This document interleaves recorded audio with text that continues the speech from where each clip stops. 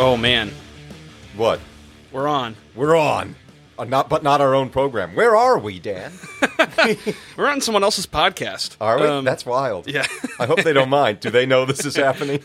Well, let's hope so. Or for their own good. Whose podcast are we on? Yeah, we're on this podcast called Storytelling Breakdown. We're doing a little spotlight series for them. Well, just a single shot, I guess, not really a series. All right. But Storytelling Breakdown. This one of my very good friends from high school, Mr. Ben Clemmer, is one of the hosts of this show, and he has asked us to do a little segment, a little thing, sort of as a plug on their show. They are all about all sorts of fun, nerdy things in pop culture. Everything from Star Wars to Lord of the Rings to comic books to tabletop games. They're guys like us. Yeah. We're guys like us. They're guys like we are. Okay, go Whatever. ahead. Anyway, so we've been invited, right? We've been invited onto their show from afar. I'm just going to hand them this audio, and they're going to work with it. It's going to be like heavily edited. It's going to be. Oh yeah, this is going to turn to hi. This first minute and a half is going to be completely gone from the show because they are like, nope, that's enough of that. And who are we, by the way? We're the Dave's Fault Podcast. I am Deacon Dan. I'm Father Stephen, and we are a couple of crazy clerics in the church who are talking about all sorts of things. And today, the guys from Storytelling Breakdown want us to do something on the Jedi Code. We are working on talking about these things that are... This is from Star Wars, for those of you who don't know. That's where the Force is from? That's where the Force is from. That was from Star Wars. That's from Star Wars. Yeah, I know. That was from Tommy Boy. That was from Tommy. Yeah, I know. These poor people already. I know. It's those who listen to our show are already used to it. Those who do not get used to it. Sorry. Strap in. Strap in. Yep. Anyway, very good. So why don't we just go ahead and jump into it? The Jedi Code. Father Stephen, you looked up a little bit of the background on where this thing came from. First off, what is the Jedi Code? Can you just kind of get all of the words into people's brains? So it's like a mantra is basically a way to describe it. And it's a philosophy of life that supposedly this is how the Jedi, the Jedi of the light side, good Jedi, they see the universe. And it goes like this. There is no emotion, there is peace. There is no ignorance, there is knowledge. There is no passion, there is serenity. There is no chaos, there is harmony. There is no death, there is the Force. Yep, that wraps it all up. Yeah. Mm-hmm. Now, where did that come from? Well, I found this on Wikipedia, which is the Star Wars wiki. Wikipedia? Yeah, I know, right? Right? Anyways, the easy chewy. But the... Punch it! But the original, like, the concepts, like when they wrote this down, like the writers and stuff, it appears to originate in early drafts of The Empire Strikes Back, in the early script. And there, it wasn't a real mantra, like a philosophical view of the universe. It was more like a code of chivalry. So, for instance, what got cut out of the script was when Luke Skywalker's taking off to go to Cloud City. This didn't make it into the final version. But he swears a code to Yoda, and apparently like they see it as sort of, well, it's knightly. Obviously, we always see Jedi Knights. But the code went something like this. I, Luke Skywalker, do swear on my honor and on the faith of the Brotherhood of Knights to use the Force only for good, turning always from the dark side, to dedicate my life to the cause of freedom and justice. If I should fail of this vow, my life shall be forfeit here and hereafter. And they just need to add in Amen.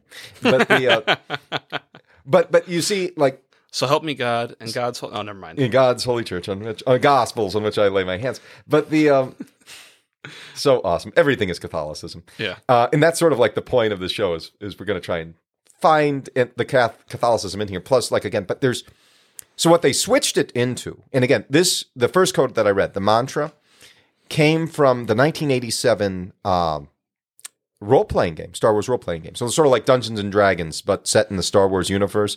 If you wanted to play as a Jedi Knight or as, I imagine, a Sith Lord or some space pirate or two lovable droids, you'd have to play as one probably. But right. Anyways, that was what they put in there. And again, the idea, and you sort of see this in the movies, is the Jedis are always, the good Jedis are always taught to like control their emotions and their fear. And because fear leads to the dark side, which allows you to sort of like tap into your anger and use your emotion to drive you in a negative sense. Yeah. But if you master that, then you're sort of like at peace with the cosmos. You see that as like Luke standing on one hand as he like lifts rocks and holds Yoda on his foot. Mm-hmm. It's really a good scene. And the opposite of that would be Anakin, who falls to his, over emotional stance with Padme. And man, is he over emotional? Yeah, it's true, and to major fault. You've taken her away from me. You will try. Sorry. Anyway, fortunately, intellectually, we have the high ground here. And, wow, man, this is getting super nerd. Go on. So yeah, kind of juxtaposing Luke and his own father. One definitely sort of gave in to what the Jedi Code stands against, and one sort of is able to live it well. Right. He masters the code, and again, like as you live this sort of mantra, the more you understand, the deeper you understand this sort of like. Again, I'm going to just say it, Zen Buddhist kind of mindset. The closer you are to the Force, the more you can utilize the Force because you understand the greater reality that's beyond this reality. Right. So, yeah. Anyways. So I think maybe it'd be helpful to sort of get into some of the details here and give a little bit more of a theological perspective on some of the parts of the code. There are things in Catholic life that seem. Well, you know what? Let me say this. Go ahead. When it comes to the author of a book or of any story, very often there's sort of a literary mindset that says that once the work is out there, it sort of has a life of its own. It's really not connected to what the author thinks about it anymore. I'm not sure what I think about that, but that seems to be sort of like a literary idea or an idea in literature that. It's not really about the idea that's being given by the author so much as it is like what the story tells for itself. Perhaps. The fandom is really the keeper of the canon, so to speak. Right, exactly. And yeah, but I think what needs to be said is that like even it seems that George Lucas, when he was writing a lot of stuff, was really leaning heavily on a lot of philosophies and theologies of Far East religions, Buddhism. Mystic mindsets. Right, all these sort of things. And there are certainly elements that are involved in, you can even see it here in the code. However, if it's true that any sort of literary thing or any sort of story kind of takes on a life of its own, it is sort of separate from anything that the writer was using to sort of underlie the thought. Right. Well, I'm pretty sure George Lucas wasn't involved in the creation of the Star Wars role-playing game. I mean, the rights belong to him, I'm sure, and I'm sure he made some money off of it. God bless him. Yeah. But like somebody looked at like what they saw in those movies and then extrapolated from it and said, well, this is like this mystical Zen-like. There is, in fact, the reality you encounter is the illusion, is sort of the tone of this. Right. And the truth of it is you are actually at peace. And we were just talking about the martial artist Bruce Lee. And Bruce Lee had this philosophy about how you had to be like water. And so like you just moved around your opponent and you were able to wear him down and encapsulate him. You were never frustrated by him, at least you shouldn't be. And so thus you were able to conquer him with ease and with fluidity. And so, I mean, we'll just go through this code because there's value in this. I mean, Catholicism teaches you that your emotions are a good thing, provided you are ruling them and not the other way around. Anger tells you what's injustice, for instance. I'm angry. Why am I angry? Because I'm experiencing some level of injustice and it should be corrected. That's the source of anger. Okay, so what happens? Do you let that drive you, or do you master the anger and sort of use it for the proper good, which is, in whatever situation may be, I can help reset the situation. And so you think about combat, for instance. It's very hard to give orders when you're fighting for you and your buddies' lives and not be angry. But if you allow yourself to be so enraptured by the emotion that you're blinded, you're probably going to get everybody killed on your side. Whereas, because I just want to pursue the enemy and get them. So ideally in combat, you're using that drive, that emotion to do something. Well, the Jedi Code says there is no emotion. there is peace. And the idea behind that, I'm pretty sure, is that they see the emotion as, I don't want to say purely negative, but that seems to be the case. Go ahead. Yeah, that seems to be the case. And I think a Catholic twist on it would be to talk about the gift of the Holy Spirit, self-control. Mm-hmm. Like there is room for, an idea that it's like, okay, we have emotions, but they aren't the thing that drives what we do. Like they might play a part. They might be sort of an underlying factor. They're a part of our human nature. Right. All these sort of things, but being able to sort of act in the world with not just having that as the only driving force, having perhaps virtue, right? In cahoots with our emotions. Yeah. Well, So anyway, then there is no ignorance, there is knowledge. Now this is interesting because this is a very westernized mantra of a Far Eastern concept. Yep. Because it really is, like, it's clearly written by like someone in America or in Western Europe, right. On what like they think makes sense from a Far Eastern mindset. Because like oftentimes this is compared to like Buddhism, and there's a lot of discipline in Buddhist monks, and they can do incredible feats of strength because they are so self-disciplined. Mind over matters is the classic line. And they can do crazy stuff. Great, praise God. Right. But what's the point they're going for? The point they're going for is self-annihilation. And now I don't mean it like from a suicide standpoint. They actually don't believe in that. Mm-hmm. They believe that's giving in to despair. Right. But self-annihilation from the standpoint of, if I can realize that I am in fact nothing, then when I do pass away, I will become nothing. Right. And thus suffering ceases, which is they see as the ultimate bane of existence. But existence you see as an illusion. And all they have to do is realize that, and they stop being. Yeah. So, but like I said, this is very Western, because it says there is no ignorance, there is knowledge.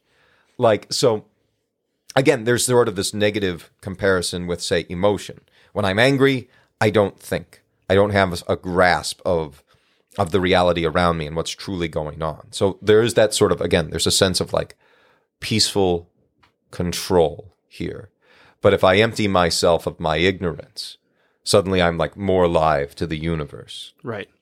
And there's a certain degree in which this might sort of be useful, because again, in 6 words or 7 words on the page, you're not really getting very much of the philosophy underneath what the words actually mean in the Star Wars world.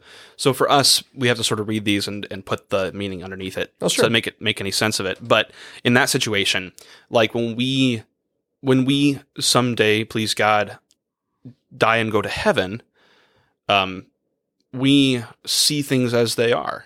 Like there is a certain sense in which ignorance is no more. Mm-hmm. Right. That's something that is a part of the fallen nature of man.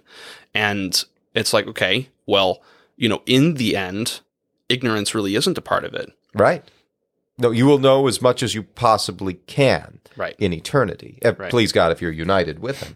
Right. So as I said, this is a very Western kind of concept here. Even though like our initial take is like, whoa, man, that's like so Zen. That's so deep. Even it's yeah. People like to sort of lay it on that, but I think it can be useful. Well, anyway, in our understanding of it, yeah. And then again, they go through a couple more. There is no passion, there is no serenity, there is no chaos, there is harmony. And then the final one is particularly interesting to me. There is no death, there is the Force. Right, and this gets into some of that, back into that some like self-annihilation possibility. That seems to be sort of the Far East theology, but and it's sort of visualized when you watch the movies and you see in the very first movie when Obi-Wan meets his end with Darth Vader. Surprise! If you haven't watched Episode 4, spoiler alert. Yeah, Darth Vader kills Obi-Wan, but then he kills in air quotes. Right, he just kind of poofs into he disappears. Nothing, sort of, maybe. Who knows? And then later on, you discover, and actually, almost immediately, you hear Obi-Wan's voice telling Luke to get run. out. Yeah, run, Luke, run. And it's like, see Luke run.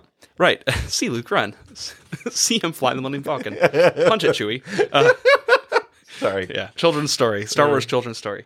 But I think you brought up a good point when we were discussing this. It's like the self-annihilation is being completely subsumed into the universe. Right. From the perspective of like, well, this is more of a Hindu mindset. The Buddhists extrapolated from the Hindus, but like in Hinduism, like you become one with the universe. It's like pantheism, and therefore like you are totally united with existence in whatever that is. So but there is self-annihilation in that. You are a drop of water returning to the ocean, and whereas we would say that we are brought into the divine. Right. But you're not self-annihilated. You are more yourself than you've ever been. Right. By being united with the divinity. Your individuality remains. Right. The words, I think it's important here for Catholics to understand, the words deification, divinization, and sanctification are all more or less the same words with different nuances, right?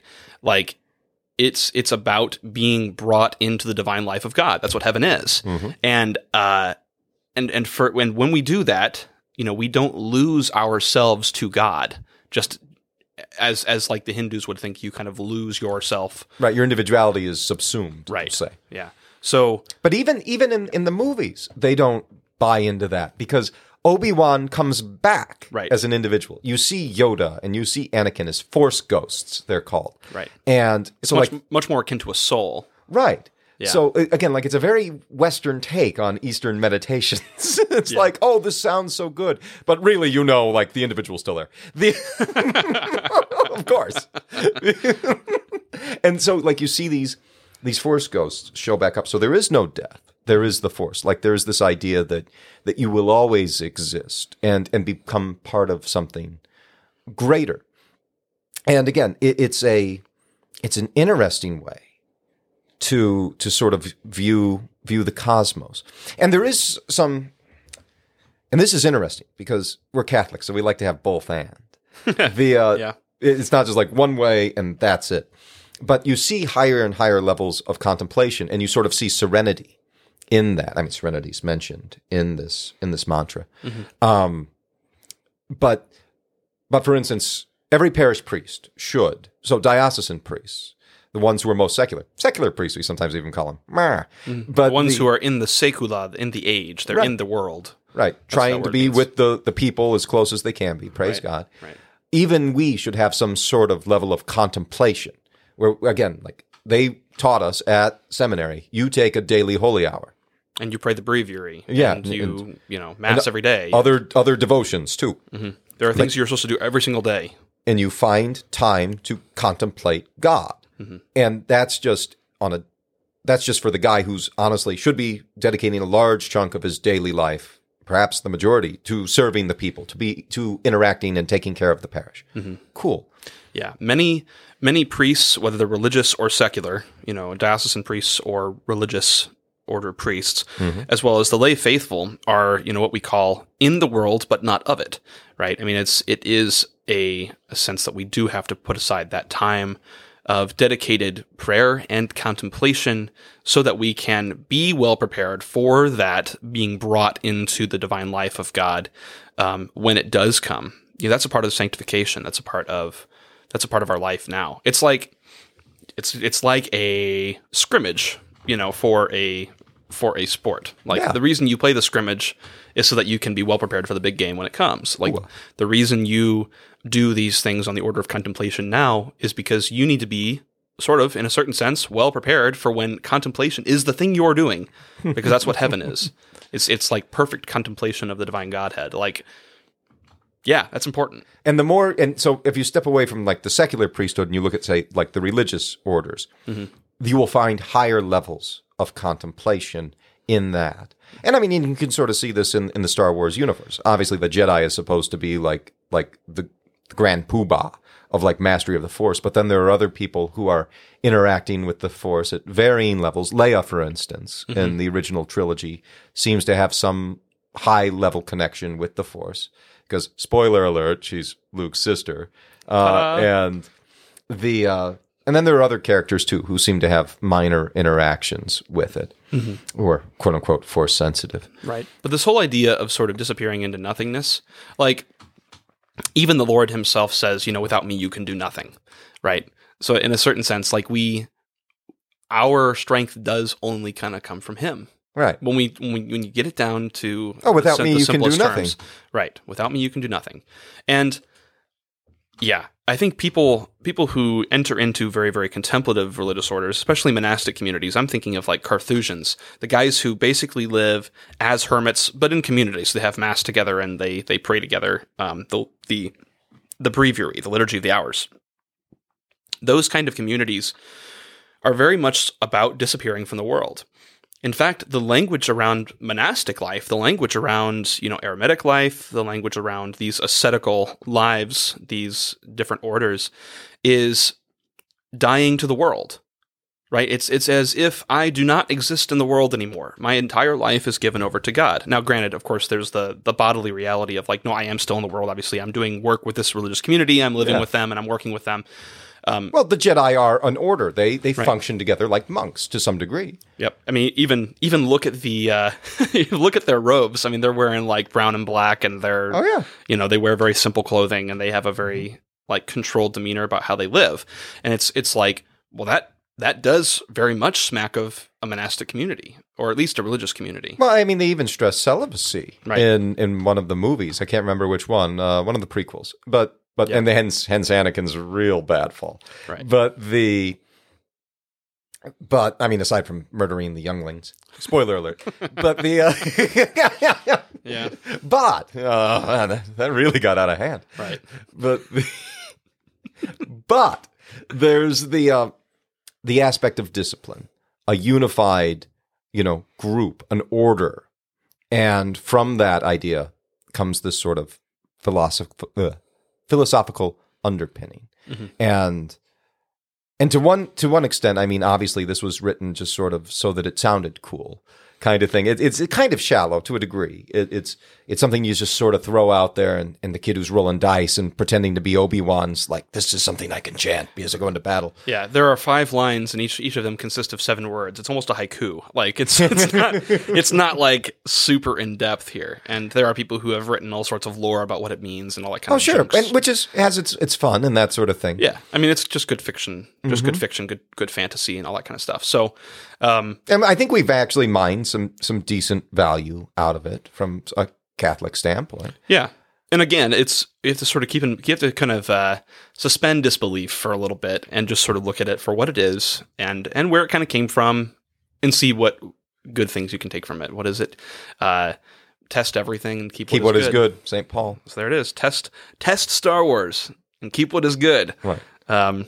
Even if there are pieces of the Jedi Code that, there might be pieces of the Jedi Code that might actually be helpful for you in your spiritual life. Who knows? Right. So, yeah, good. Well, okay, my friends, that is probably going to be it for this segment. It is just a little segment. It's probably about half to a third of what the usual length of our episodes go. So if you want more content like this, look us up at the Deus Vult Podcast.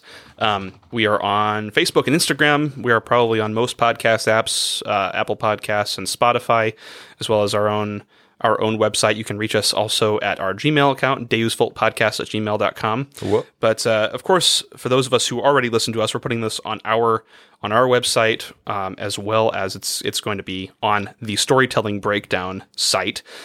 They have their own website, storytellingbreakdown.com. And they're on all the different podcast apps and stuff too. And they're on Facebook. At least I don't know if they're on other social media. I didn't look at that, but look them up too. Yeah. They make great content. They're a couple of goofy, nerdy guys just like us, even though we are clerics in the church, and they are not. But not judging. but they are doing a lot of the same sort of stuff we are, and they appreciate the work that storytelling does in the world, because storytelling is a part of human life. And it's just important to us as we go about life. It's key. Yeah. Well, anyways, brothers and sisters, thanks for listening. I hope this was, if not informative, at least entertaining. Yeah. But maybe it did both. Perhaps, God willing. But speaking of, I'm Deacon Dan. I'm Father Stephen. And as always, Deus Vult.